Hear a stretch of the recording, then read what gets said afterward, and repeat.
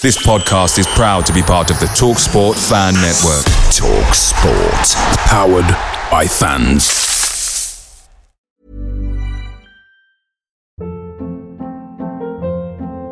Hold up. What was that? Boring. No flavor. That was as bad as those leftovers you ate all week. Keke Palmer here. And it's time to say hello to something fresh and guilt-free. Hello Fresh. Jazz up dinner with pecan-crusted chicken or garlic butter shrimp scampi. Now that's music to my mouth. Hello Fresh. Let's get this dinner party started. Discover all the delicious possibilities at hellofresh.com.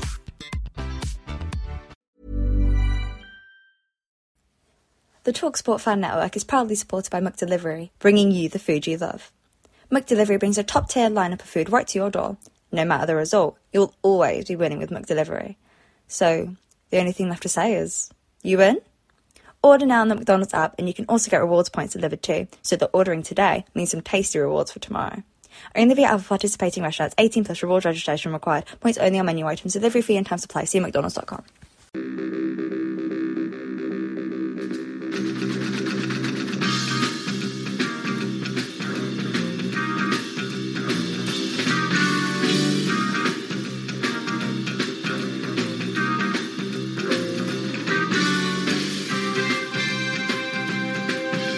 Well, joining me for the final one of our 22-23 season previews is regular City commentator on the media scene, known by me for a very long time. I can't believe, Rich, it's 33 years ago this August that we went to our first match together in a car when the journalists were kicked off the team coach, and I had my first mobile phone in the car there, and it was all very innovative 33 years ago, and the days of the little chefs and what have you. Richard, good morning. And it seems a long time ago, doesn't it, 33? Well, probably, Dave, because it was a long time ago. And I'm about to enter my 43rd season covering Bristol City. And the first game was December 1979. So that's even longer ago. And yeah, it makes me feel old. But no, me too. I think you're about a year. I think you're about a year younger than me, but I can remember that opening game. It was away at Wigan, yeah, and oh god, all those days. The days travelling on the team coach, I've ever laughed, but I think we had a few laughs over that period as well. But so many changes in football over that time. Not least, I'll talk this sort of off topic a little bit. Women's football. We're in the final on Sunday. 87,000 at Wembley. It's captured the nation's imagination, hasn't it? Hasn't captured mine. I don't watch it. I know I'm going to upset a lot of people by that, but I think women should play football. I think it's wonderful the standard they play to. It doesn't particularly interest me. I've watched a bit of women's club football, and it just doesn't grab me. I think what little I have seen on TV, I think the standard's very high now. Of women's football. I congratulate them all on that. But it's a bit like women's cricket and women's rugby to me. Fantastic that they play it. I don't want to watch it. So that's I'll be out of step with everyone else there. I probably will watch on the final because my wife will be watching it, and of course I hope England win. But no, it's not a sport that really grabs me. The other thing is watching so much men's football. I'm glad to have the summer off to watch cricket, to be honest, which is my main passion, if you like. And I have quite enough football during the winter without having to watch competitions in the summer. Yeah. Well, here we are, Bristol City. We're in the Championship. I think this would be season number 2015. Season number 7, is it? I think so. Maybe season number 8. Nigel Pearson has been at the helm now for 16 months? Yeah. He got the transfer of business done early, but then other clubs seem to have been picking up some of the players that we were linked with. We're always linked with players more recently, but as an outsider looking in, that was good early business by Nigel, wasn't it? Particularly with Kane Wilson and Cal Naismith, who in their respective clubs and divisions were top dollar, even though they were free. Yeah, I like the backgrounds of a lot of them. I mean, but they are free transfer signings, and you have got to be a genius as a manager to survive on free transfer signings in the Championship. And I certainly think there's something to be recommended in all those players. I think Nigel did do well bringing them in early. I think it's important they're part of the pre-season and play as much as they can. And get involved with the club and settle down. I think that's vitally important. You don't want to sign someone on the eve of the season if you can help it. But they are free transfers, and I think expectations should be levelled on that basis. I mean, obviously there's not the money being spent in the Championship now that there was a few years ago because of COVID and all the things that are happening. So the competition in that respect is less, but there are still clubs spending money. And it's a competition that is so fierce, the Championship, that I think you have got to spend money. And Bristol City simply weren't in a position to spend money. We talked about this last year. Their finances are not good. Have had a really, really bad year where they lost £38 million.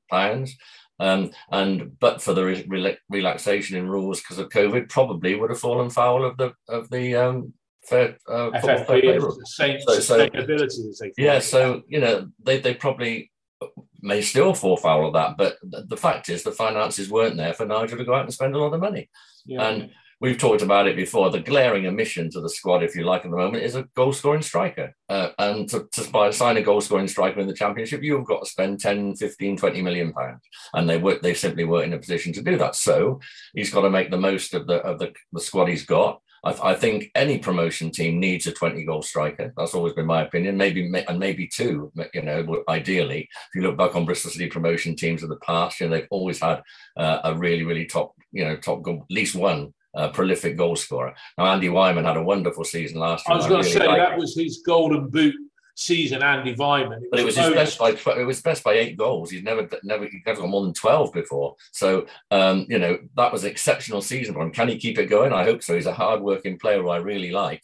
But to rely on Andy Wyman to be your main 20, 25 goal scorer is asking a lot for him to do it again. And I don't see anyone else there doing it. So that is an omission Nigel was unable to correct because he simply didn't have the money to do it. So what I think he's tried to do is try and make the team. He signed a creative midfield player. He's signed a wing back that's very skillful. And I think he's probably looking at let's make other areas of the team score goals. And that's what you've got to do if you haven't got one person doing it for you up front.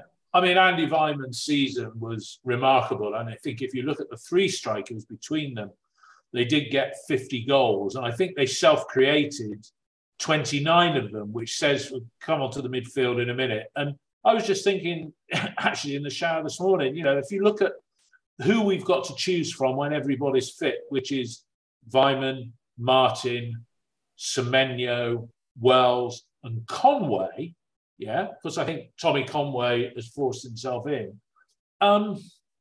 Save for the absence of a Dwight Gale or one of those big hitters, I would say half of the clubs in the division, would look at that and say, well, we're playing 3 of them, but if we change formation, play with 2, that's not a bad collection, is it? Are we? I know we can be hypercritical, us that have been following them for 50 years plus, but we didn't do so bad with the goal scoring last season. In fact, I think it was only 5 clubs scored more than us. So what was that such an acute problem after all? The key to him is Semenyo, in my view, and he's injured.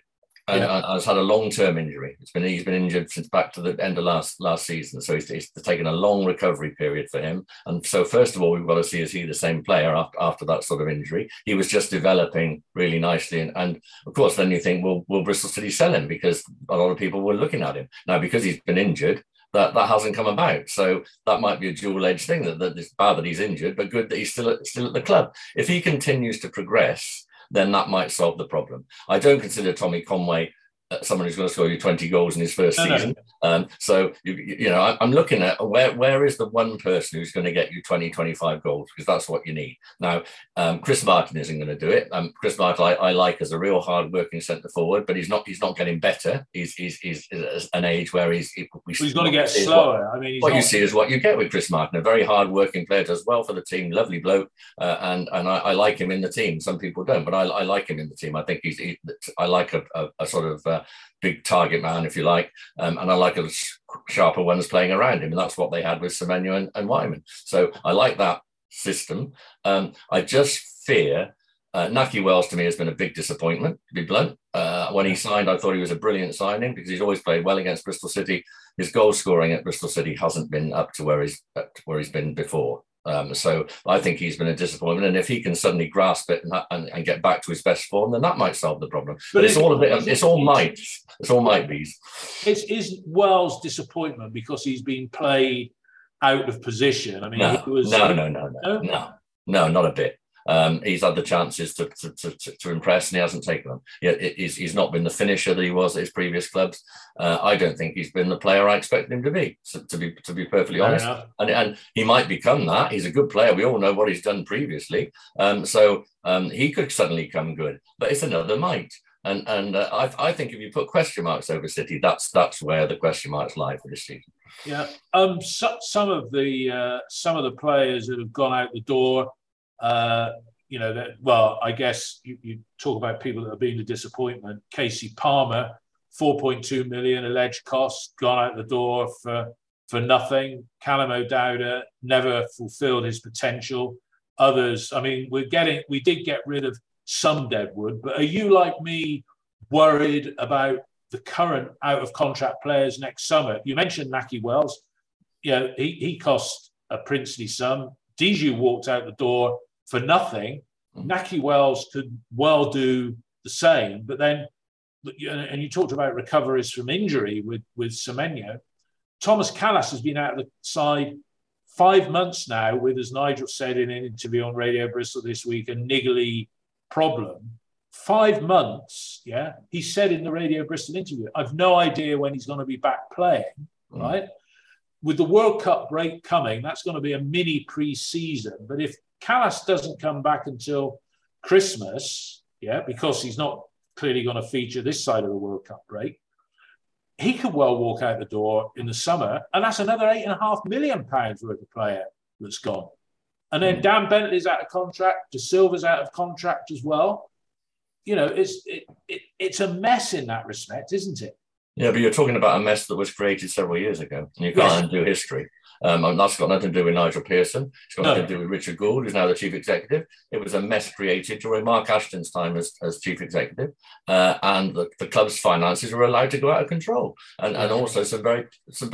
I don't think it was poor recruitment so much as the fact that letting the players get late in their contracts, having to let them go for nothing. To be honest, the only one that left this summer who I was concerned about is Robbie Cundy. I couldn't care less about the others leaving. I don't think Baconson was making great progress. No. Callum O'Dowda's had chance after chance after chance, got a lot of injuries as well, Callum, to be fair to him. Casey Palmer, flattered to deceive, in my view. A lot of people liked him, but to me, he was a good player going forward, hopeless defensively.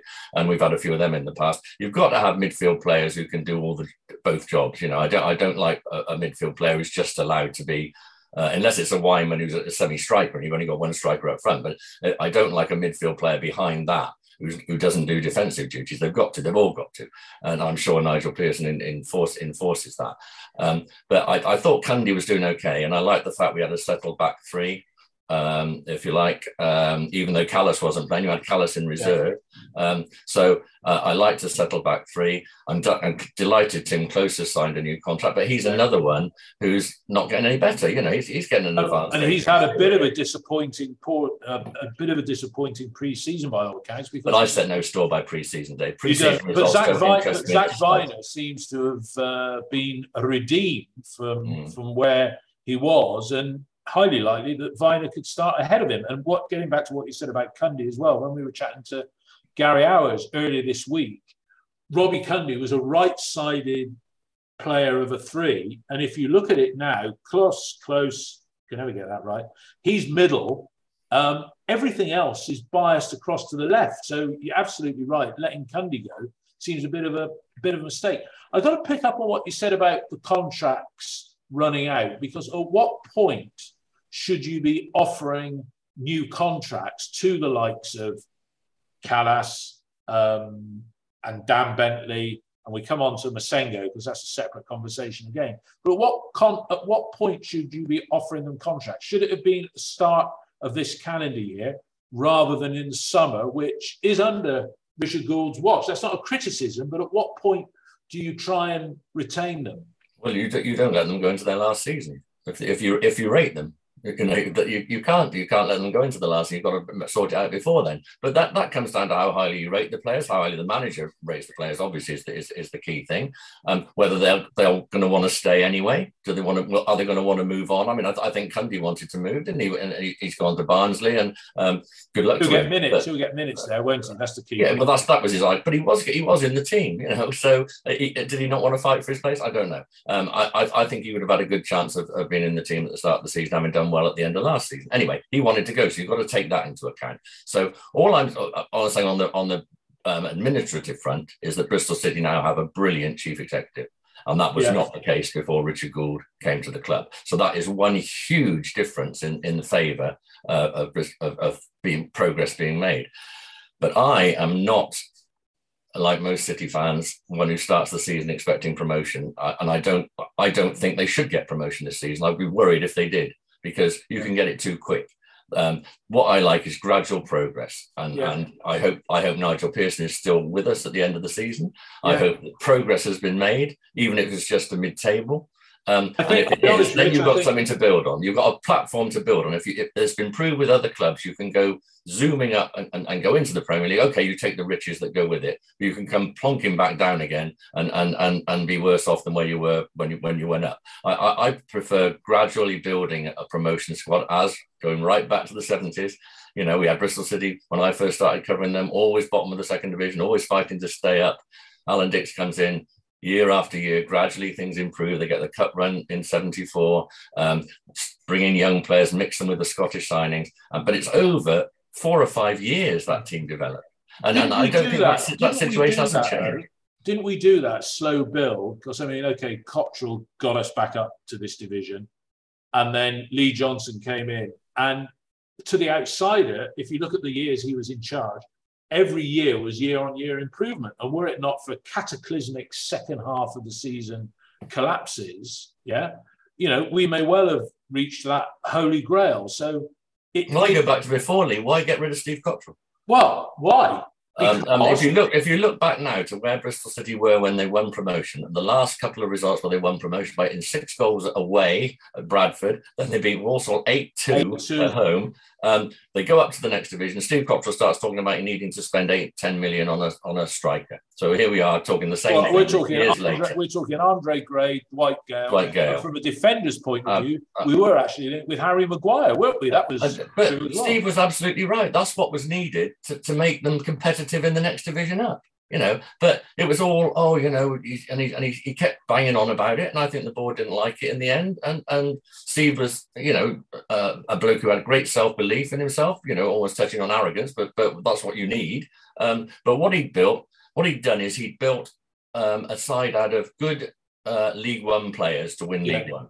And that's how he went about it. Then he wanted to get championship players to win the championship. And that seems to me eminently logical. And when you think what they've spent since, 8 to 10 million on Dwight Gale or Andre Gray would have made perfect sense. It was a lot of money back then. I understand that. But I'm not saying there's a lot of money, but it's all those years ago when they were saleable assets because their careers were on the way up then, weren't they? But this is going back to what I say about gradual progress, Dave.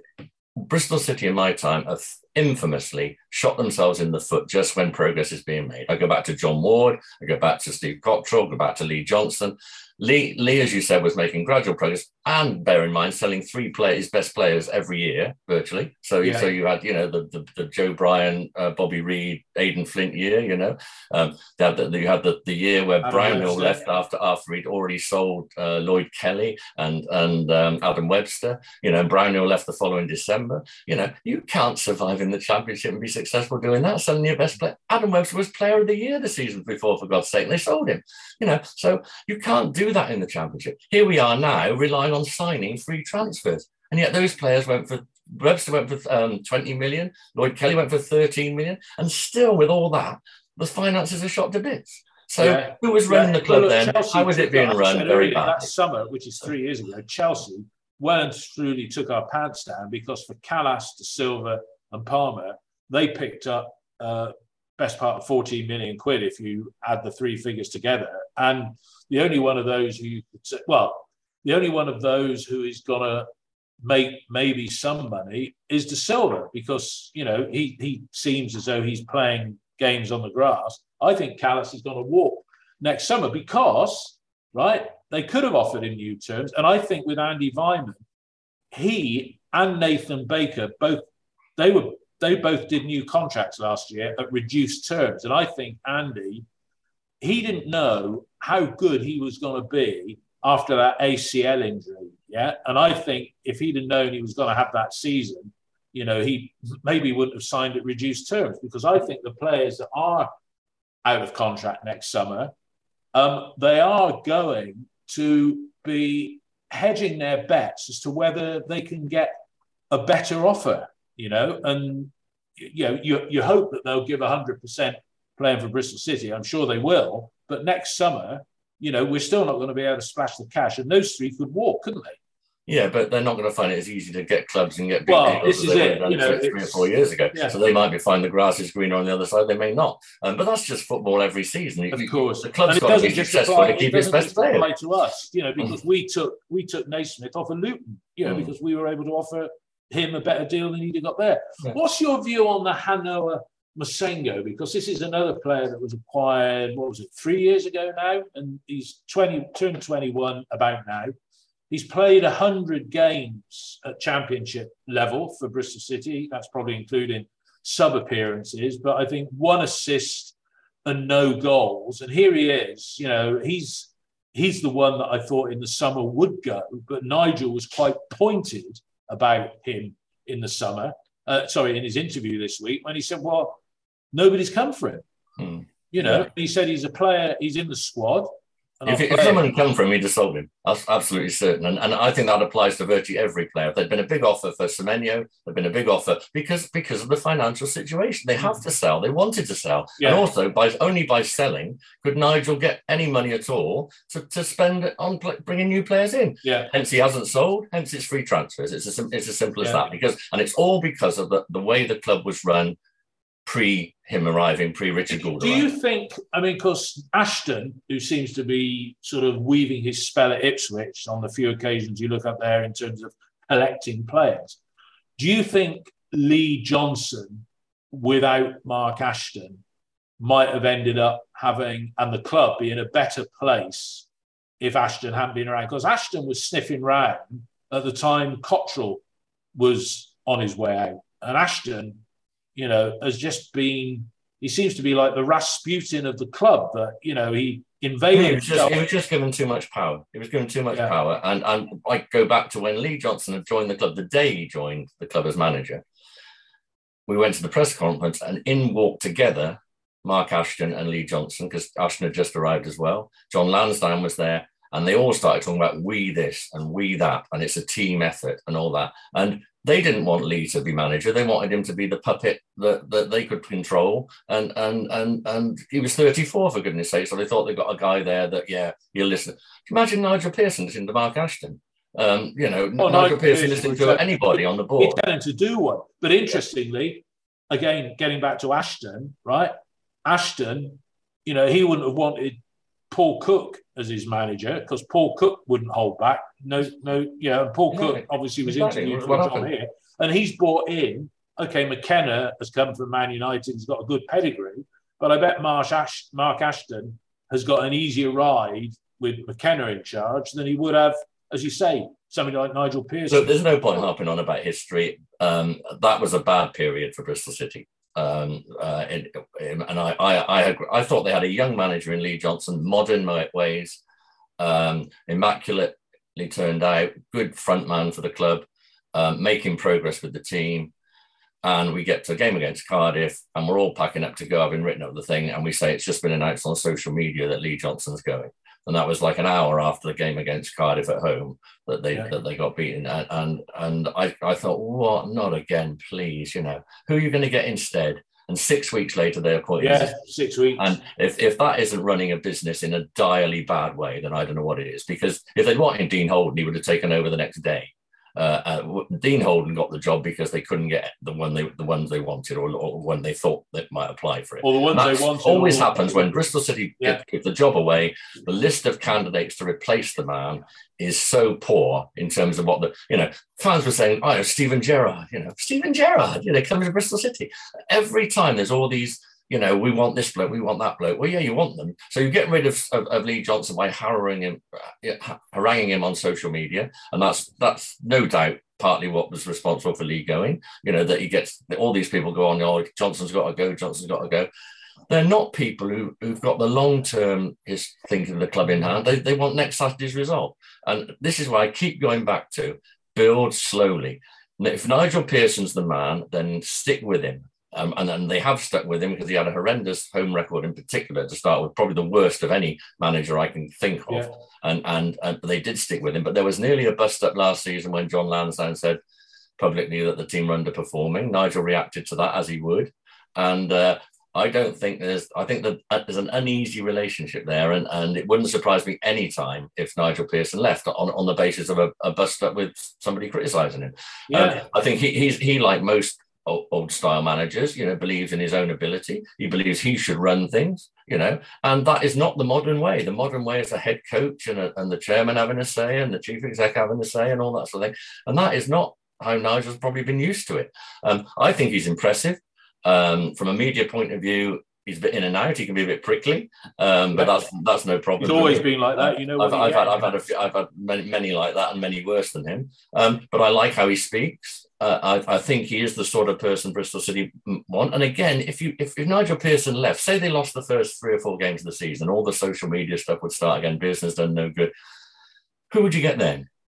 What we've got at the moment is a manager who's done the job that Bristol City want doing, which is to take a club from the Championship into the Premier League. You find another one if he goes that's got that pedigree, right? Well, he said as much. He said tail end of last season. He said, "Well, people want me out. Some people want me out." And he said, but the problems are here. They're not going to go away just if I go. Exactly.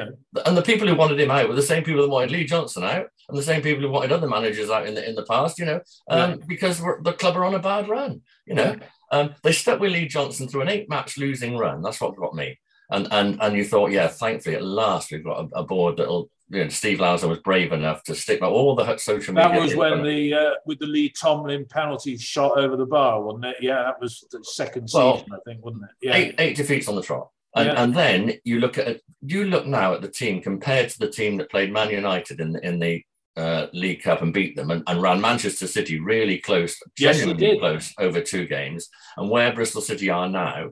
And you've got to look at, again, getting rid of Lee Johnson. Was that right? No, of course it wasn't right. Do you think they bowed to pressure? Do you think, because Lee was very self-confident, and some people self-confident verging on arrogance, do you think Lee would have benefited by having a director of football, a father figure type?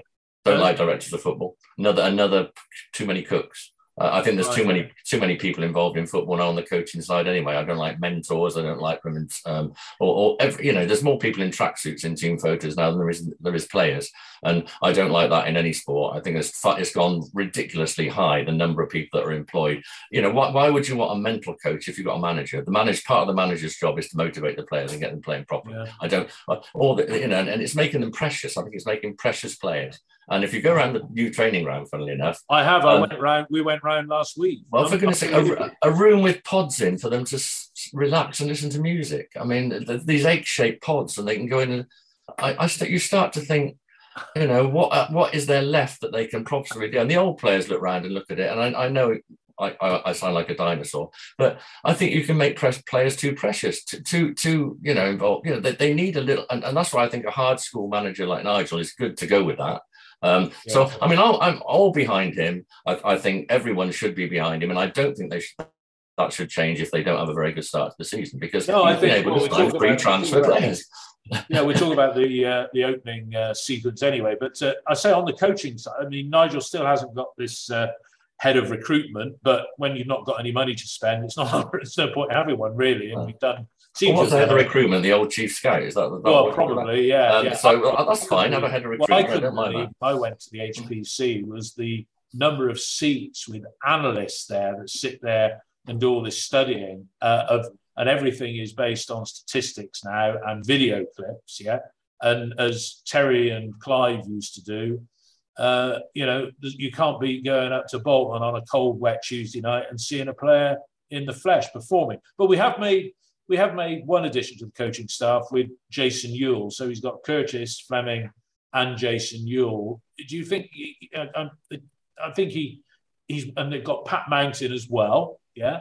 Do you think we've got it right on the coaching and support side for Nigel? He must think so. Yeah, I don't know the answer. How do you rate the coach? I don't see them coaching. I mean, he must rate Jason Ewell, obviously. Jason Ewell was a very good player. And I've watched Jason play many times. I can remember watching him play, I'm pretty sure, in a reserve game against Bristol Rovers at someone like Yate, very early in his career. But good players don't necessarily make good coaches. So the answer is I just don't know. I like Curtis Fleming very much. I think he's a really good, nice guy. Talks very sensibly. So I hope that they have.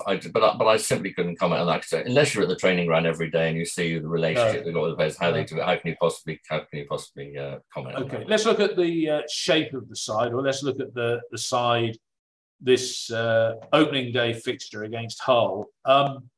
The fact that Antoine Semenyo is injured, it does make Nigel's team selection a little easier, because you've got the situation where, to me, the side looks like it's going to line up. Obviously, Dan Bentley in goal. You're probably right. Tim Kloss is going to get the nod over Zach Viner. So it'll be Kloss, Atkinson, Naismith. Left wing back is going to be Jay Da Silva in the absence of Cameron Pring. Right wing back, if he's fit, is going to be the lad from Forest Green, Kane Wilson. So that's your five. I don't think he'll feature. I don't think he's played enough pre-season games. I think he's fit now, and I'm looking forward to seeing him. But I very much doubt if he'll play. So you think, okay, so if he's out, then it was interesting. We discussed this on one of the preview pods. Do you play Alex Scott in that right wing back position where he spent most of last season, or do you put Sykes, who played there last week in that impressive, as much as it can be, win away at Bournemouth? Yeah.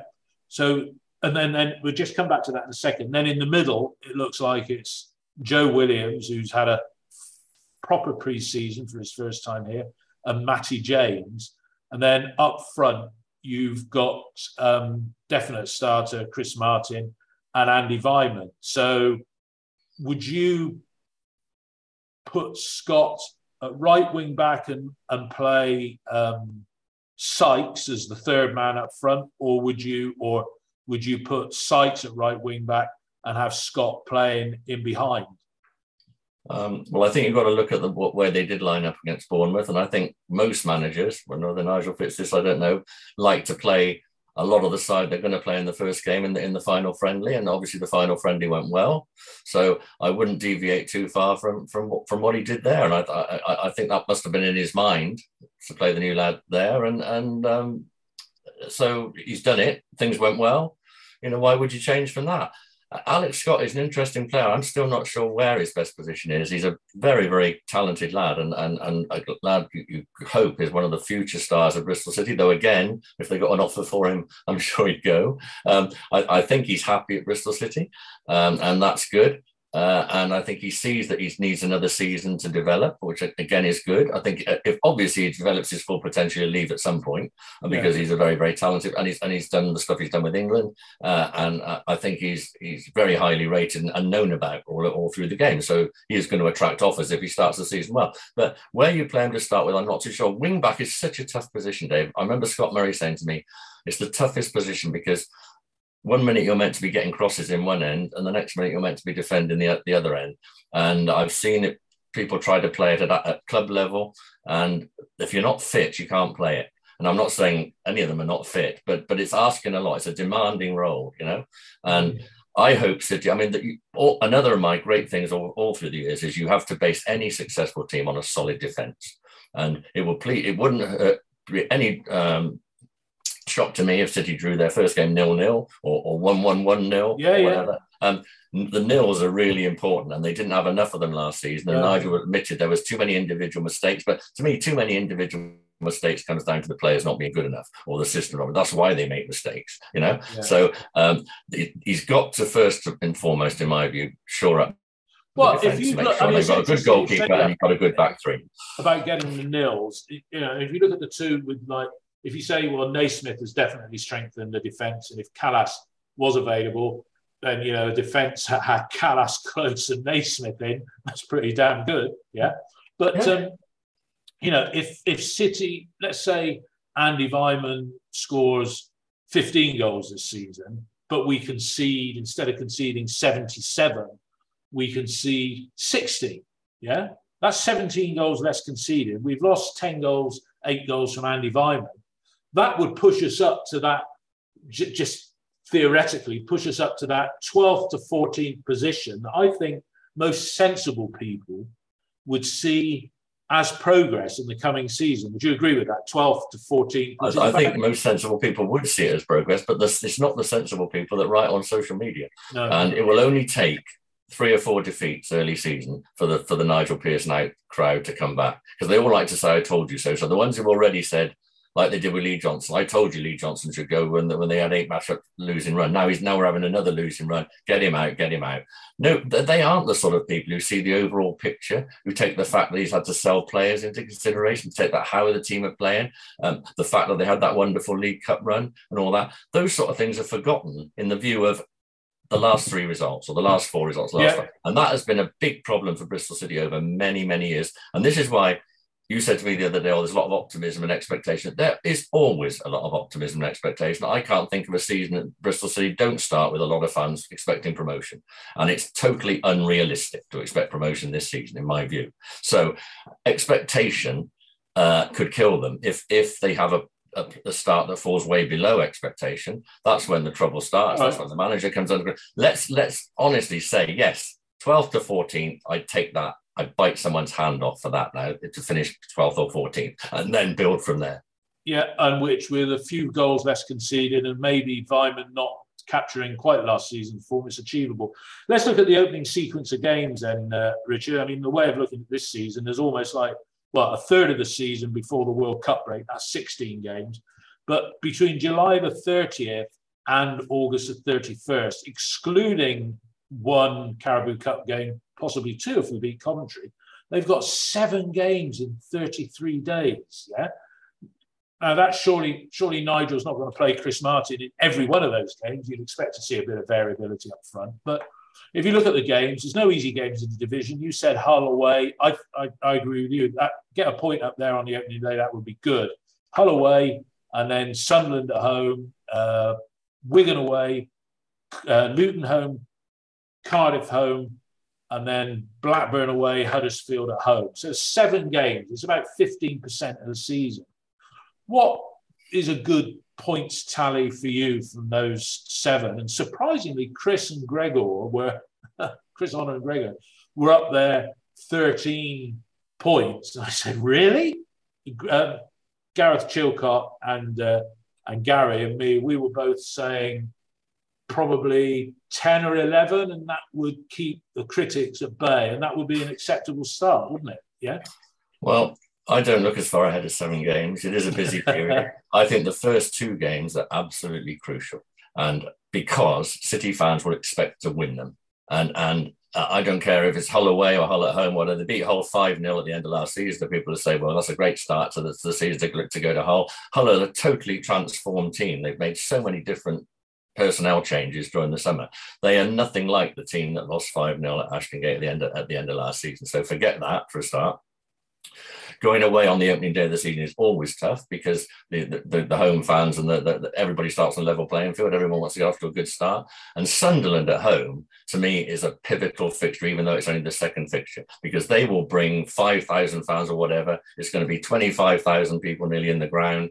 And if they win that, then that it will be a real launch pad to go ahead. If they lose it, especially having not got a great result at Hull, and Sunderland, I don't like playing promoted teams early in the season because they're on a winning run. You know, their confidence is high from the previous season. Don't care whether it's a level below or not. You got Bristol City at Arsenal in 1976. Yeah. Promotion from the Arsenal, brilliant players, spent a lot of money. Bristol City on an absolute crest of a wave, having won promotion, they go there and win. Yeah, because they had Malcolm McDonald making his debut. You know as well as I do. Alan Ball was playing. So you had. I was there that day, and City could have won 4 or 5-0. To be honest, yes, it could. I was there. So you look at that, and that was because they were, 3 or 4 weeks later, they'd lost a couple in the first division, lost Cheesley, and they were a much easier proposition for other teams to take on. But that day, they were a tough proposition for anyone because they were on the crest of a wave. Sunderland will come to Ashton Gate on the crest of a wave, backed by massive support, and that is going to be one hell of a tough game.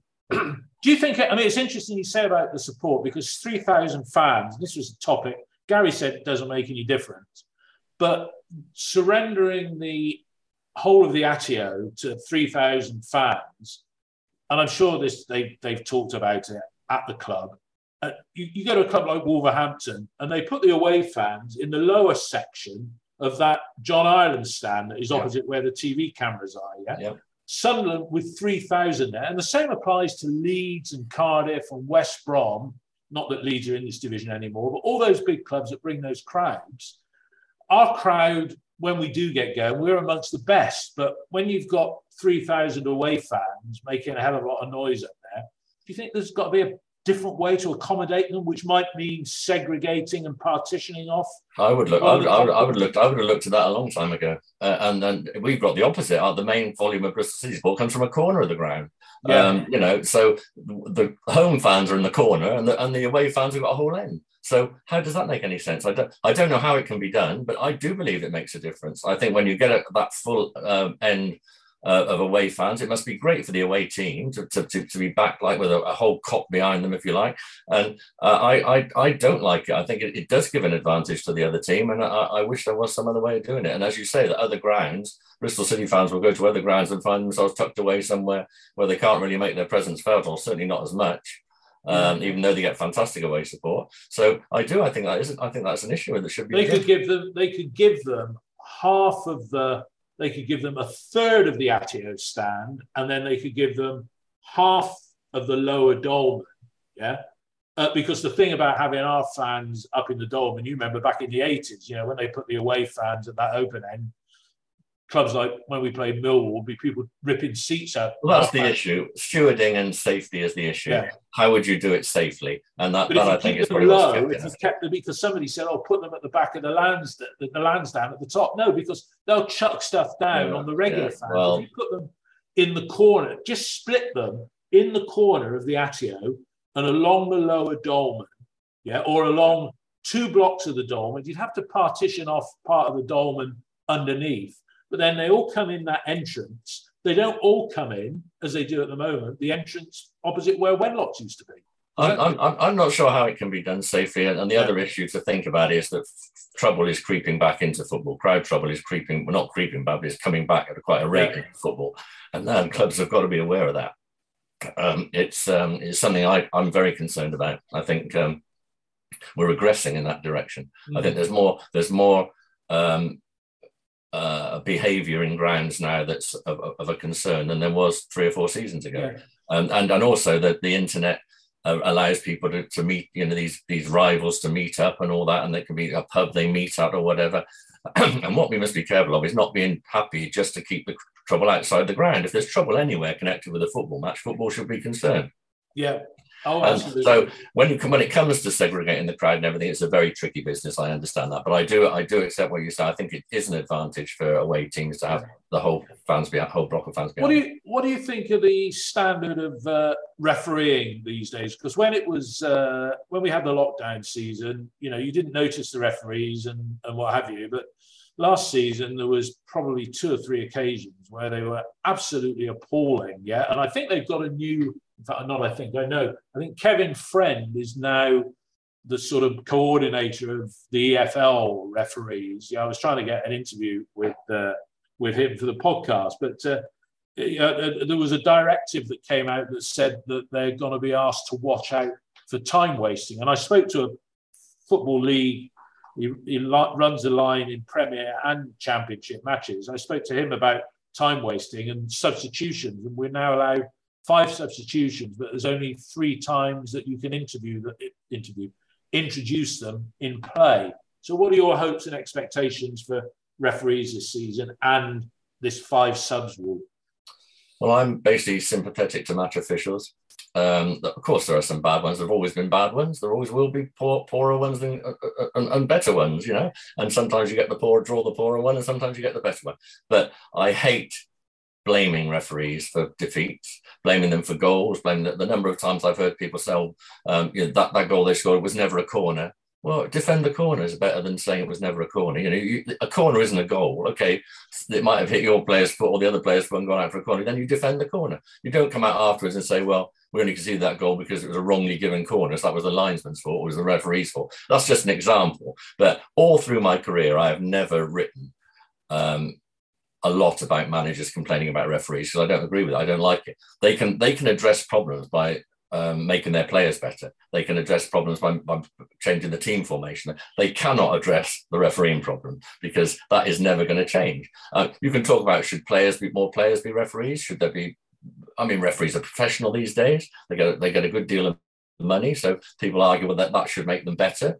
But in the end, it's some split-second decisions. If one goes against the team early, the crowd get on the referee's back, and it's been part of football forever. And I don't think you're never going to get perfect refereeing any more than you get perfect umpiring cricket or whatever. No matter how many cameras you put in place, and I'm not a fan of VAR. We won't talk about VAR, please. But I never wanted VAR brought in because I think you can lose respect for the match officials by VAR showing them to be wrong, and you will never get every decision right. Look how much controversy VAR causes. People look at it something 3 or 4 times and still after the game, you've got controversy. So I would always prefer. I was brought up to say respect the referee's decision, respect the umpire's decision if you're playing. And I've always told my lad who plays Western League football, you respect the referee's decision. You don't argue. Just get on with it. Because what's the point of arguing? It ain't going to change it. And you can be frustrated after the game, but there's no point getting yourself booked or sent off. To add to the problem. So I think it's players. What gets me about VAR is that players and managers wanted it so that every decision would be fair, and they cheat like mad. Yeah. So how can you have it both ways? If you dive about on a football field and try and con the referee, then how can you ask for VAR to make every decision right? To me, players have got to take responsibility partly. And one thing I noticed, by the way, going back to the women playing, the little bit I watched the other day of a match, there was no diving about. They didn't. There was not much foul play, to be honest. There was not many fouls given away, and it was very technically good. And it would be nice to think that men's football was a bit more like that at times. Having the technique that we want, but not the. And an England manager that didn't go into a shell and defend like Gareth Southgate seems to have got bogged down with containment rather than expressive play. Well, I think managers bear a big responsibility. They're the ones who can stop their players diving. I know David Moyes is a friend of mine, as you know, is very hot on not wanting letting his players dive and criticising them if they do. And other managers have been like it, but not enough. A lot of the managers defend them, and they will say to me, "Was it Joey Barton said to me last season? We're not streetwise enough. Other teams are conning the referee, and we're not." Well, if every team takes that attitude, then it's going to be who cons the referee most. And then how can they complain when they think refereeing decisions are wrong? Yeah. No, yeah. So my sympathies are with referees, basically. Yes, you get some bad ones. And sometimes after a game, you think, that was a dreadful penalty decision or something that's cost them. But the old adage always used to be refereeing decisions will even out over the course of a season. Yeah. And I believe that to be true. Yeah. It's interesting you say about penalties because I know City have scored one and missed one in pre-season. But it'd be nice to have a few in the season coming up. Richard, as always, been a pleasure talking to you. I mean, we're part of the old school, as you said. I think you described yourself as a dinosaur at the beginning. You're a City fan as well. Can't escape from that fact. You want them to do well. You're a realist and pragmatist. I mean, I think you're right what you say about social media, even podcasts and stuff like that. You whip up hysteria. And the unfair thing, Dave, just want to butt in, right back to Terry Cooper's days, if we printed 4 letters in the Evening Post criticising him, and it went one after the other, and then went on to the double page of letters in those days, we'll go on to another subject, he'd say, you've printed 4 letters all about that. What about the ones who are happy with what I'm doing? They're not writing in. And that is exactly right. That's why letters pages could be unfair. Now that is 1,000 times more true of social media. The people who are happy with Lee Johnson aren't going to go on social media and say, look, I think Lee's doing an all right job. He's selling players. That's not the sort of thing you put on social media. You put on Johnson out. get him out. The little so-and-so they used to call him, little this, little. And I used to think, do you really, as a chairman of a football club, want to be taking notice of the people who use bad language on Twitter to vilify a bloke like that? When as you say, logical thinking was he was doing a decent job, Cottrell before him, good job. Why keep shooting yourself in the foot? Now let's let Nigel Pearson, who's already he's had a decent amount of time now, but I keep going back to the fact he's only been able to sign free transfers this summer, and that is a huge in the Championship to make it a successful, I mean a promotion team out of free transfers is an absolutely almighty task that I think is beyond virtually anybody. So let's say he's got the players to build on from the team that he had before. And that if they have a half decent season, some of the players will stay and see the potential of going forward. I say the better the team do, the more chance you've got of keeping your players. That's obvious. Yeah. And then hopefully at some point the money becomes available either through a sale or whatever to sign a proven goal scoring striker, which I still think they need. And if you add that and you've got good young players, but don't bring your young players in, give them 3 games, then sell them. Lloyd Kelly, how often did I hear Lee Johnson talk about Lloyd Kelly, an England player of the future, and he thought he hadn't done anything yet.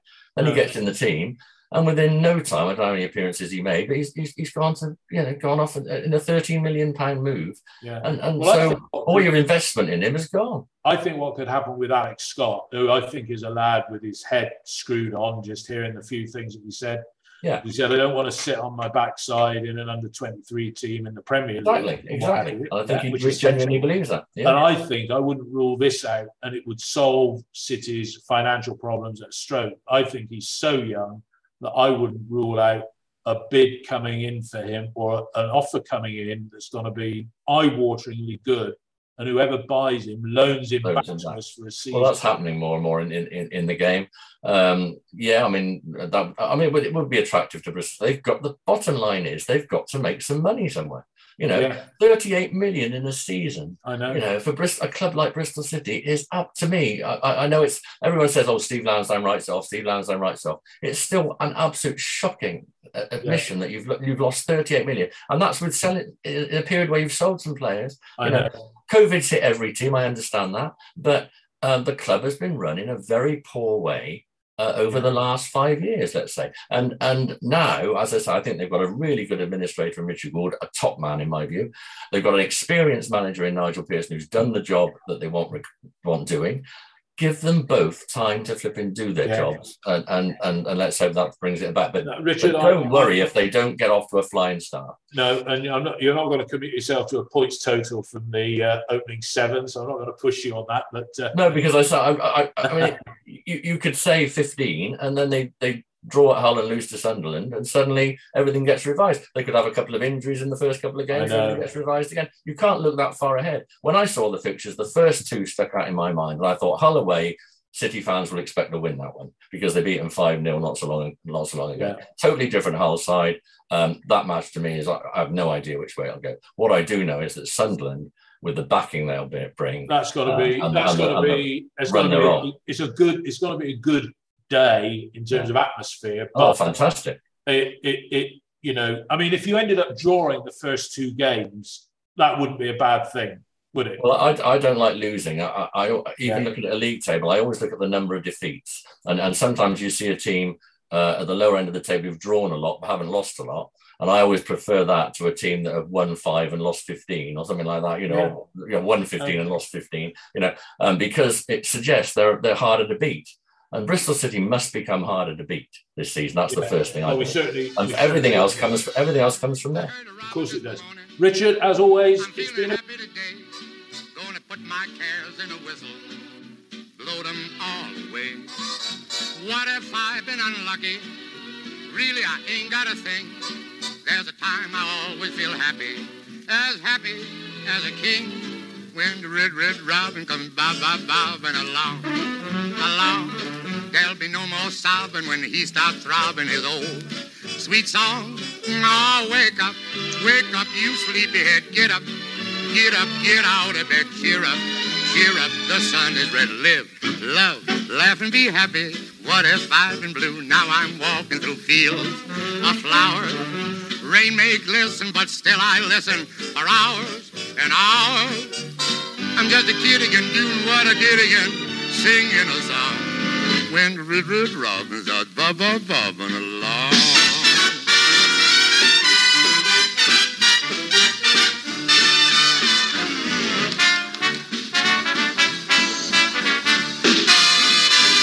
When the red robin comes bobbing along, there'll be no more sobbing when he starts robbing his old sweet song.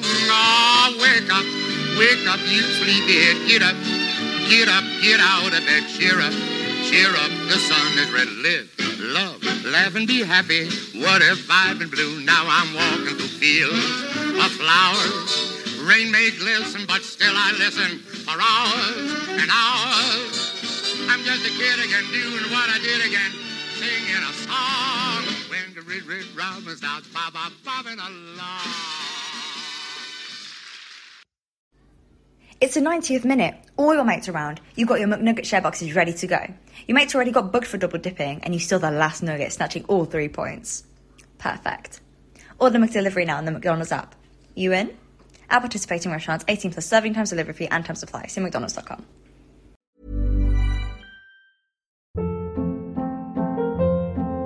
Hold up. What was that? Boring. No flavor. That was as bad as those leftovers you ate all week. Keke Palmer here, and it's time to say hello to something fresh and guilt-free. Hello Fresh. Jazz up dinner with pecan-crusted chicken or garlic butter shrimp scampi. Now that's music to my mouth. Hello Fresh. Let's get this dinner party started. Discover all the delicious possibilities at hellofresh.com. This podcast is proud to be part of the TalkSport Fan Network. TalkSport. Powered by fans.